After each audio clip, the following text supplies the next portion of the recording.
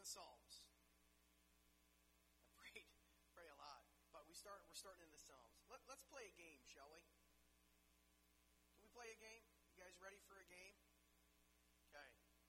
I'm going to ask you guys, because the sermon message in what Psalm 36 is all about is the world versus God. And so I've got a game for you. I'm going to read a quote from somebody, and I want you to shout out if you know who this comes from, who said it. I want you to yell it out loud. Now you might not know who it is, and that's okay too. And if you don't, I'll tell you who it is from, and then I'll try to tell you who the person is if you don't know who they are. Okay? So those who follow God versus the world. This is our mindsets. This is our rose-colored glasses that we look through, or our worldview that we see the world as. And this is what people do. So here's the first one. Who said this? Are you ready? Religion is the sigh of the oppressed creature, the heart of the heartless world, just as it is the spirit of the spiritless situation. It's the opium of the people. Karl Marx said it. Lenin lived it, but Karl Marx said it. He tried to make socialism scientific rather than utopian. That's what Karl Marx did. In fact, he tried to do this like Charles Darwin did naturalism with nature. So here's another one. Man is a rational animal, so at least I've been told. Throughout a long life, I've looked diligently for evidence in favor of this statement, but so far I have not had the good fortune to come across it. Though I've searched in many countries, spread over 3 continents, on the contrary, I have seen the world plunging continually further into madness. I've seen great nations, formerly leaders of civilizations, led astray by preachers of bombastic nonsense. Close. Aristotle? No, it's close. Bertrand Russell. Now, Bertrand Russell was the first person to notice the connection of modern totalitarianism and the countries that we have, and people being led by religious leaders in their countries. So Bertrand Russell actually wrote a story about God. You should go read Bertrand Russell's stuff. It's kind of interesting. Here's another one. I believe that there is no God. I'm beyond atheism. Atheism is not believing in God. Not believing in God is easy. You can't prove a negative, so there's no work to do. I'm not greedy. I have love, blue skies, rainbows, and Hallmark cards. And that has to be enough. It has to be enough, but it's everything in the world, and everything in the world is plenty for me. It seems just rude to beg the invisible for more.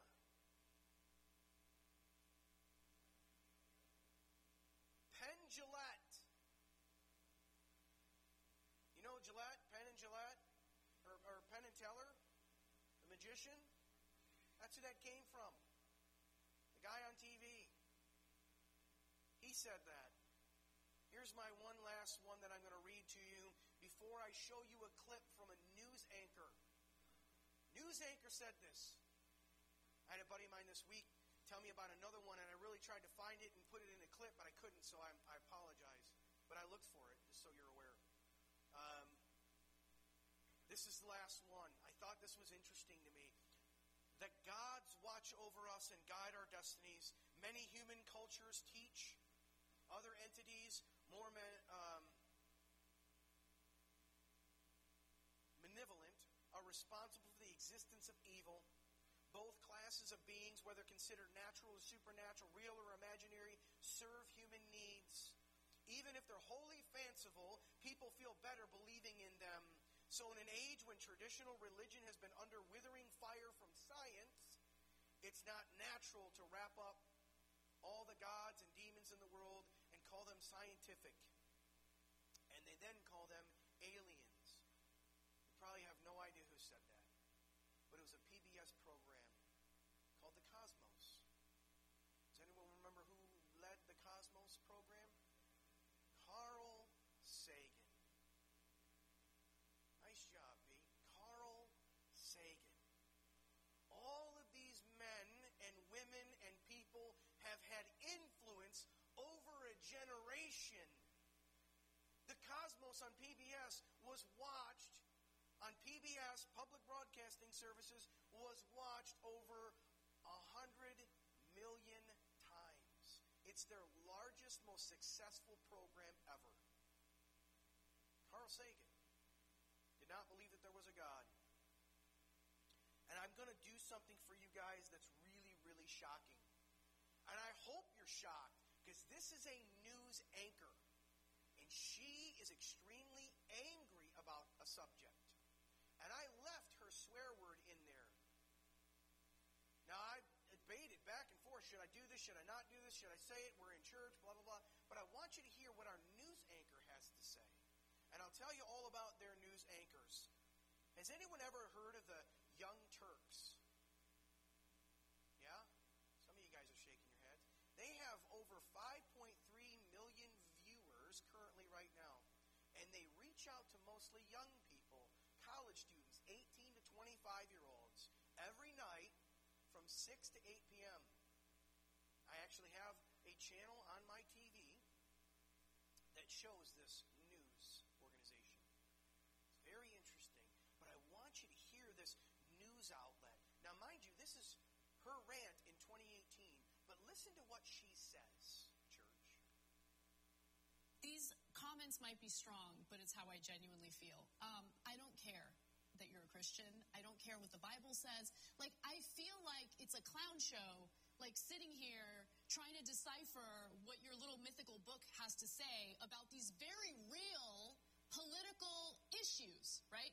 I don't care if you're Christian. In fact, I will fight for you to have your religious liberty and practice your Christianity. I believe in that. I don't believe in Christianity, which means that you do not get to dictate the way I live my life based on your religion. I don't care what the Bible says. You have every right in the world. All those women who identify with your religion have every right in the world to not get an abortion, to not take birth control, but they do not have the right to dictate my life and what I decide to do with my body. I don't care about your goddamn religion.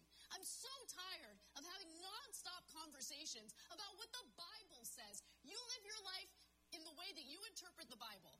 Again, I don't care. But you don't get to take the Bible and tell me, well, the Bible says this in this chapter, in this verse. I don't care. I don't care. I don't believe in it. And I have the right, based on our Constitution, to not believe in it.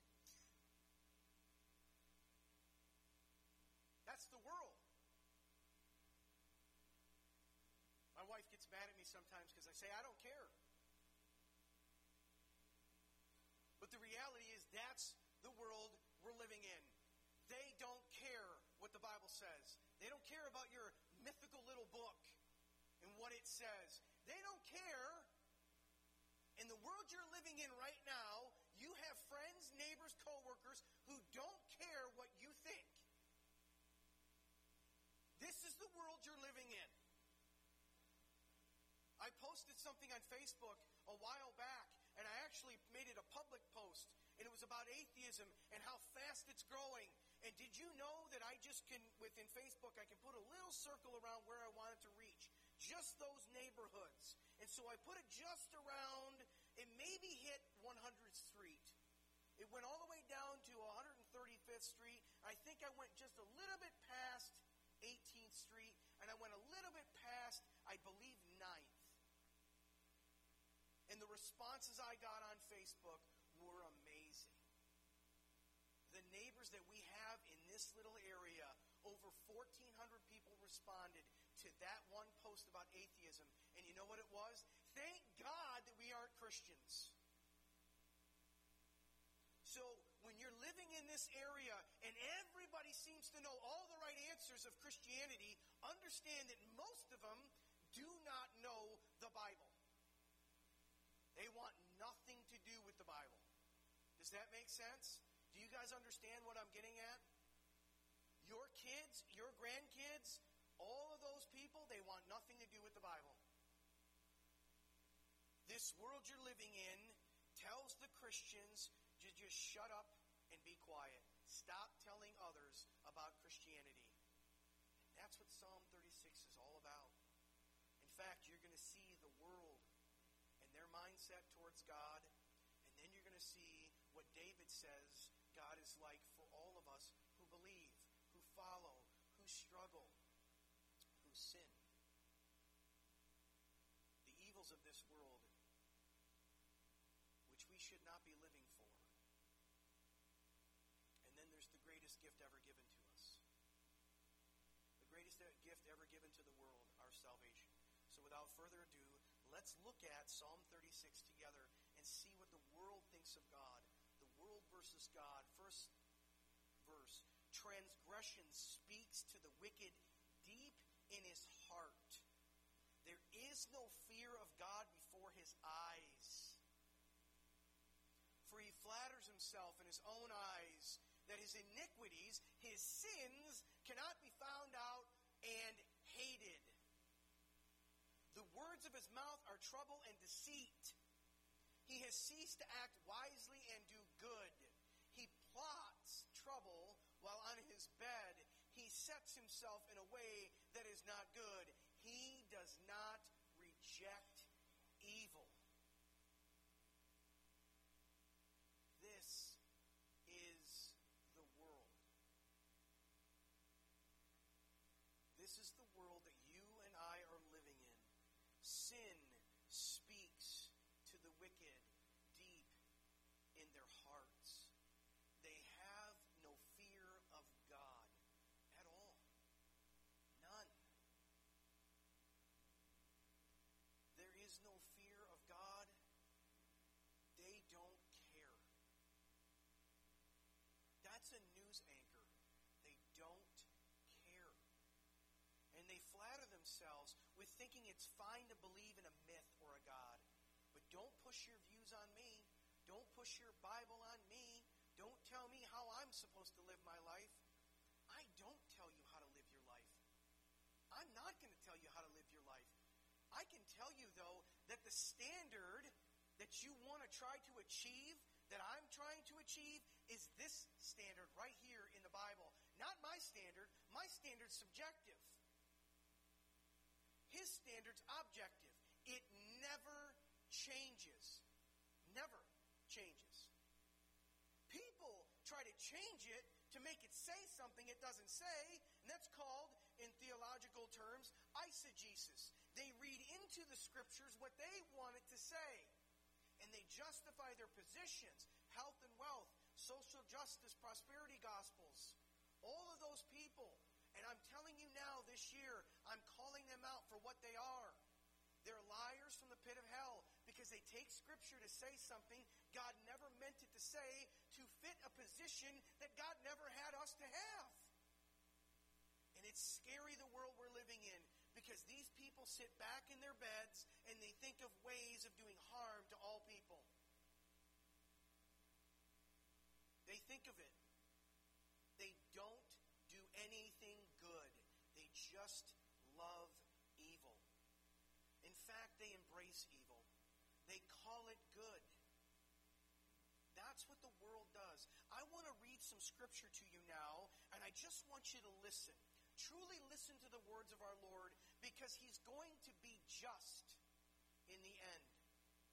He is going to judge every one of us. And I'm here to scare you. He is going to judge you. Every word and every deed. And if that doesn't scare you, I don't know what does, because it keeps me up at night for myself. I worry a lot. Am I doing enough for the church? Am I showing myself enough to the community? Am I doing enough to show the love of God to others? Am I bringing anyone to the Lord? God, please use me. These are the prayers that I have on my bed at night, because I'm so fearful I'm not doing it rightly. And then I realize I'm not.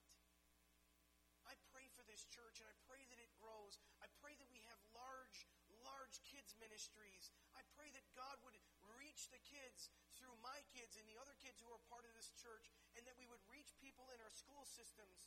I mean, I'm becoming a substitute teacher so that I can show these kids that I love them.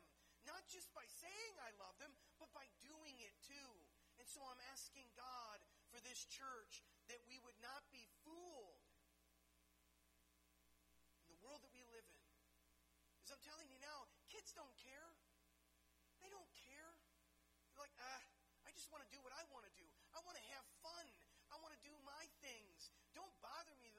church garbage. I've actually heard that at school. I don't want you to be fooled, church.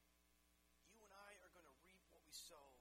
God will not be mocked. So I want you to listen to this scripture, and I want you to heed the warning that is truly causing many to walk away from the faith.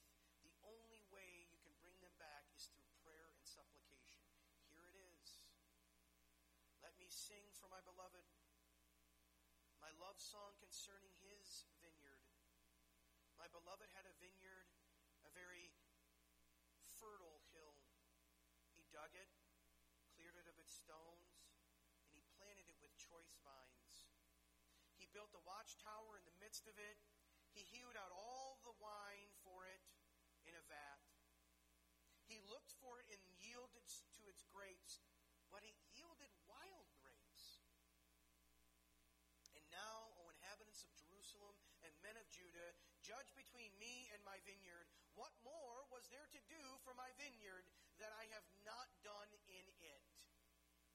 When I looked for it to yield grapes, why did it yield wild grapes? And now I will tell you what I will do to my vineyard. I will remove its hedges, and it shall be devoured. I will break down its walls, and it will be trampled down. I will make it waste. It shall not be pruned or hoed, and briars and thorns shall grow up in it. I will also command the clouds that they rain no more upon it. Woe to those who join house to house, who add field to field, until there is no more room, and you are made to dwell alone in the midst of the land. The Lord of hosts has sworn in my hearing, surely many houses shall be desolate, large and beautiful homes without inhabitants. For 10 acres of vineyard shall yield but one bath, and a homer of seed shall yield but an ephah. Woe to those who rise early in the morning, that they may run after strong drink, who tarry late into the evening as wine inflames them. They have lyre and harp and tambourine and flute and wine at their feasts, but they do not regard the deeds of the Lord or seek the work of his hands. Therefore my people go into exile for lack of knowledge. Their honored men will go hungry, and their multitude is parched with thirst. Woe to those who call evil good and good evil, who put darkness for light and light for darkness, who put bitter for sweet and sweet for bitter. Woe to those who are wise in their own eyes and shrewd in their own sight. These are the woes to the nation from the Lord, the nation of Israel, and it still rings true today. There are whole swaths of land in China of empty buildings, no inhabitants. Nothing is there. There's whole cities that are like this. America is getting to this point, and I'm going to read you what Jesus said, Christians. I want you to hear what Jesus says. Woe to you, scribes and Pharisees, you hypocrites! You shut the kingdom of heaven in people's faces, for you neither enter yourself, nor allow those who enter or who would enter to go in. Woe to you, you scribes and Pharisees, you hypocrites!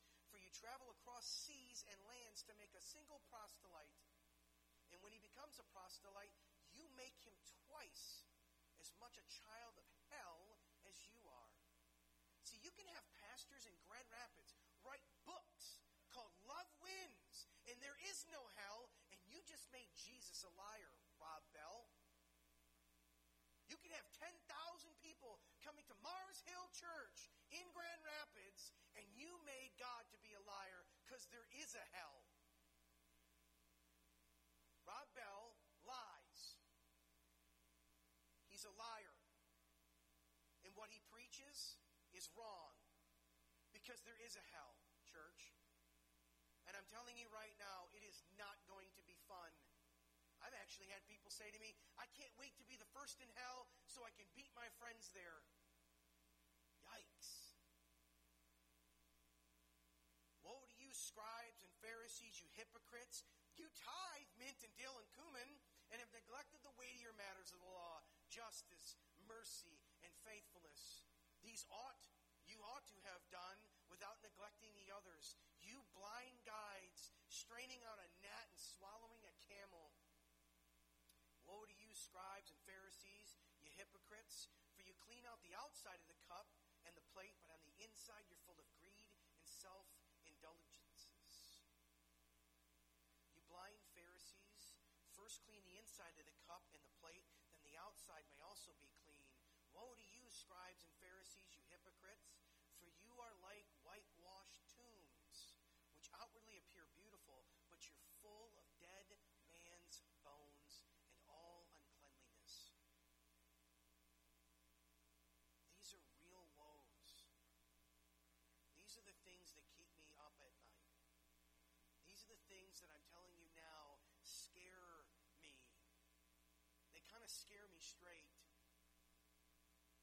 I'm not perfect. I make mistakes. I doubt just like everybody else. But I'm telling you now, church, we need to realize that we can't be just outwardly appearing good. We need to clean the inside first. And we need to take care of loved ones. We need to take care of God. We need to take care of each other. We can't just make excuses. We make excuses in every situation possible. And I'm telling you now, stop making excuses. Now, do you have to come to church in order to be saved? No. But I'm telling you, I need you here because I can't do this life without you.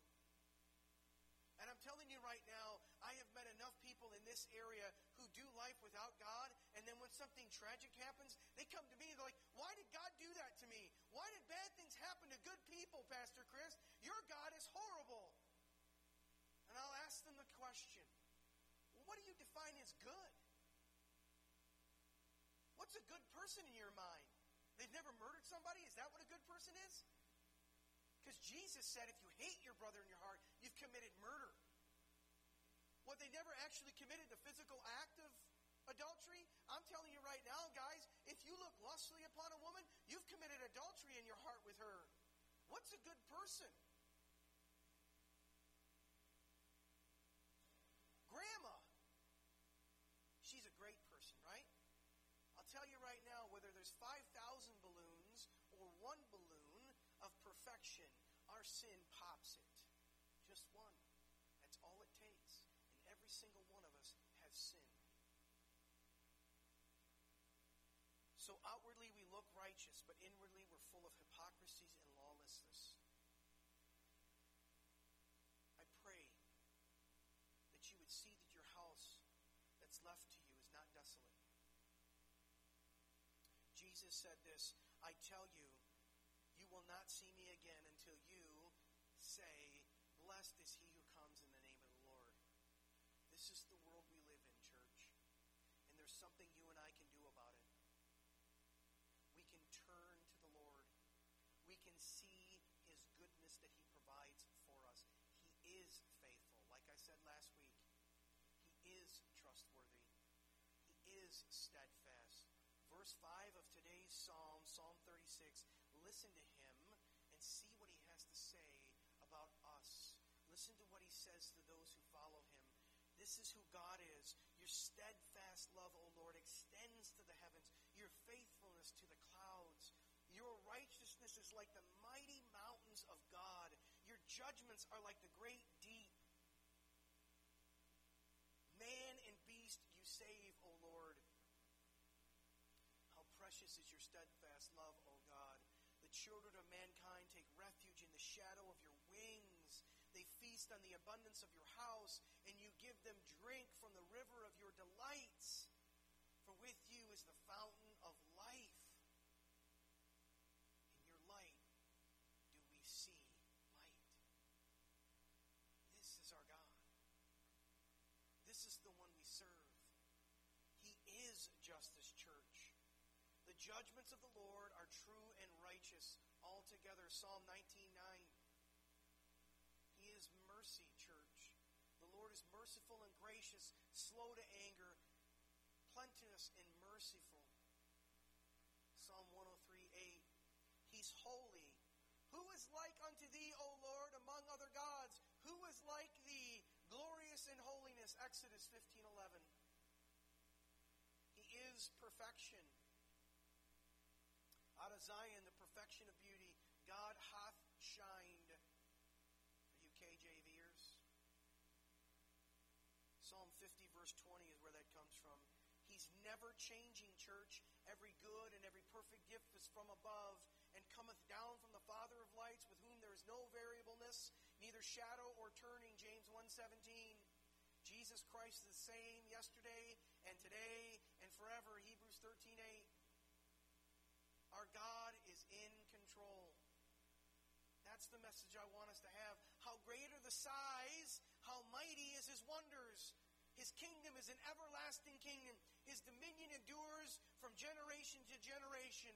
All the inhabitants of the earth are accounted as nothing. He does according to his will amongst the host of heaven and among the inhabitants of the earth, and none can stay his hand or say to him, what have you done? Daniel 4:3-35. Here's the beauty of it, church. Our God is love. Our God is love. Beloved, let us love one another, for love is from God. Whoever loves has been born of God and knows God.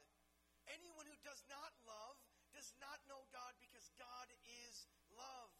In this, the love of God was made manifest among us, that God sent his only Son into the world so that we might live through him.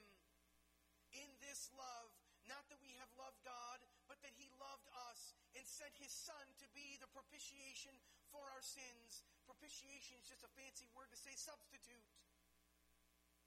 Beloved, if God so loved us, we also ought to love one another. We need to love each other, church. I get it. Things happen. Things are tough sometimes. You just don't want to get up. You don't want to do things. But I'm telling you right now, I love you and I want to be with you all. I want to care for you in your time of need. I tried. We went to a funeral this weekend for Jody Tyner, a teacher at the middle school. He was a wrestling coach and a football coach. And we were there.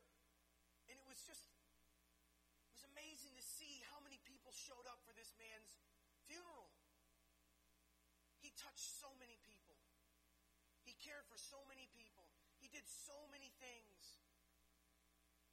And I'm going to tell you, church, honestly, I sat there and I went, if he didn't know who Jesus is, it was all for nothing. Now, I don't know. He could. He might have. I didn't have that conversation with the man. But I regret not having that conversation, not having that talk. Because we had chances. I sat in this room and we talked about things that we were really interested in. And I loved history, and he was a history teacher. And we got into really great conversations about the Civil War. He was like, wait, your church started when? I said, 1857. 1857.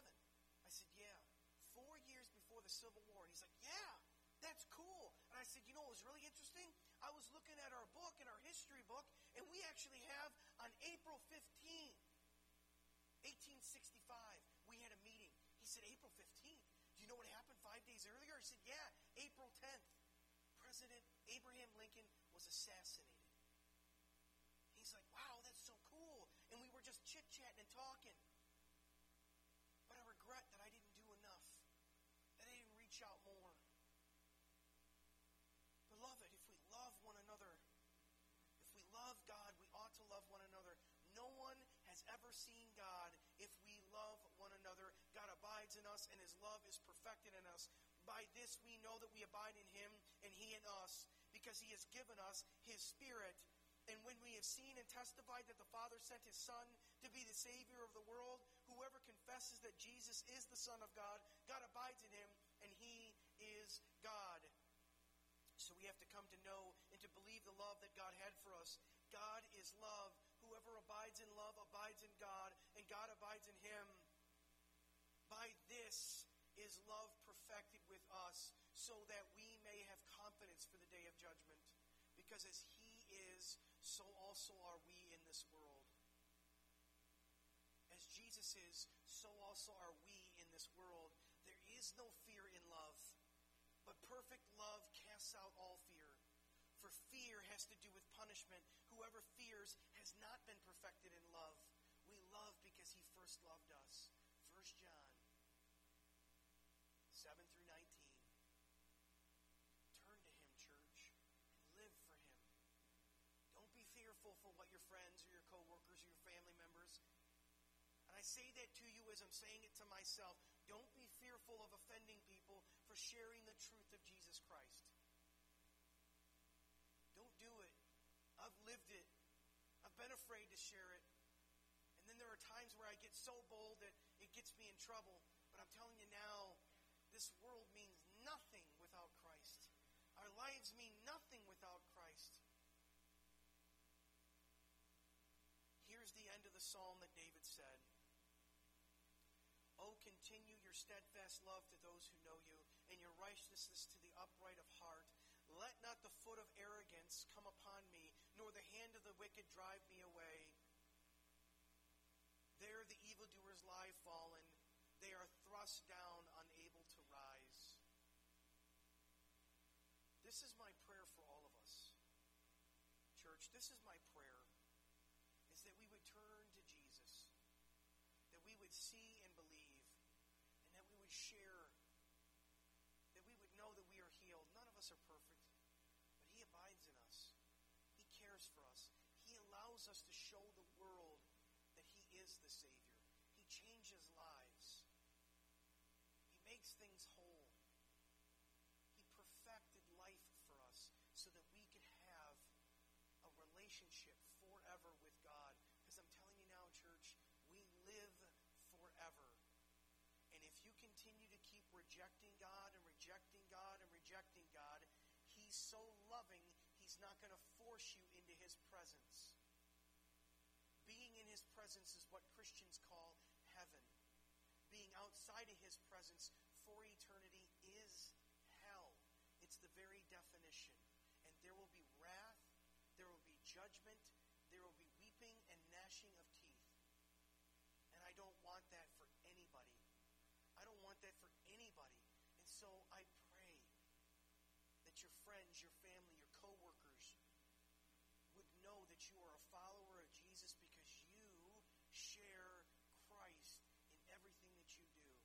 It's not always just in word, it's in deed as well. We share Christ and show people that we love them, not just by saying that we love them, but by being willing to do things for them, even when we don't want to. That's the hardest thing to do. We get tired. We don't want to do things. And yet God says, love others. Love your neighbors. You love yourself.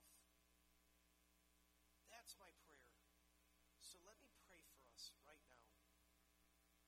And then we're going to close in worship. So I can call up the worship team now as I pray for us. Heavenly Father, I pray that we turn to Jesus. We see and we would be healed. He abides in us and allows us to show the world that he is the Savior. So we can have and come to know and to believe the love that God has for us because God is love. We can have confidence in the day of judgment because he is also there for us. And we are in the world. The world doesn't know you. They don't want to know you. They don't care. But we do. Lord, I pray that we would be in the world, not of the world. I pray, Lord, that we would turn to Jesus and find truth about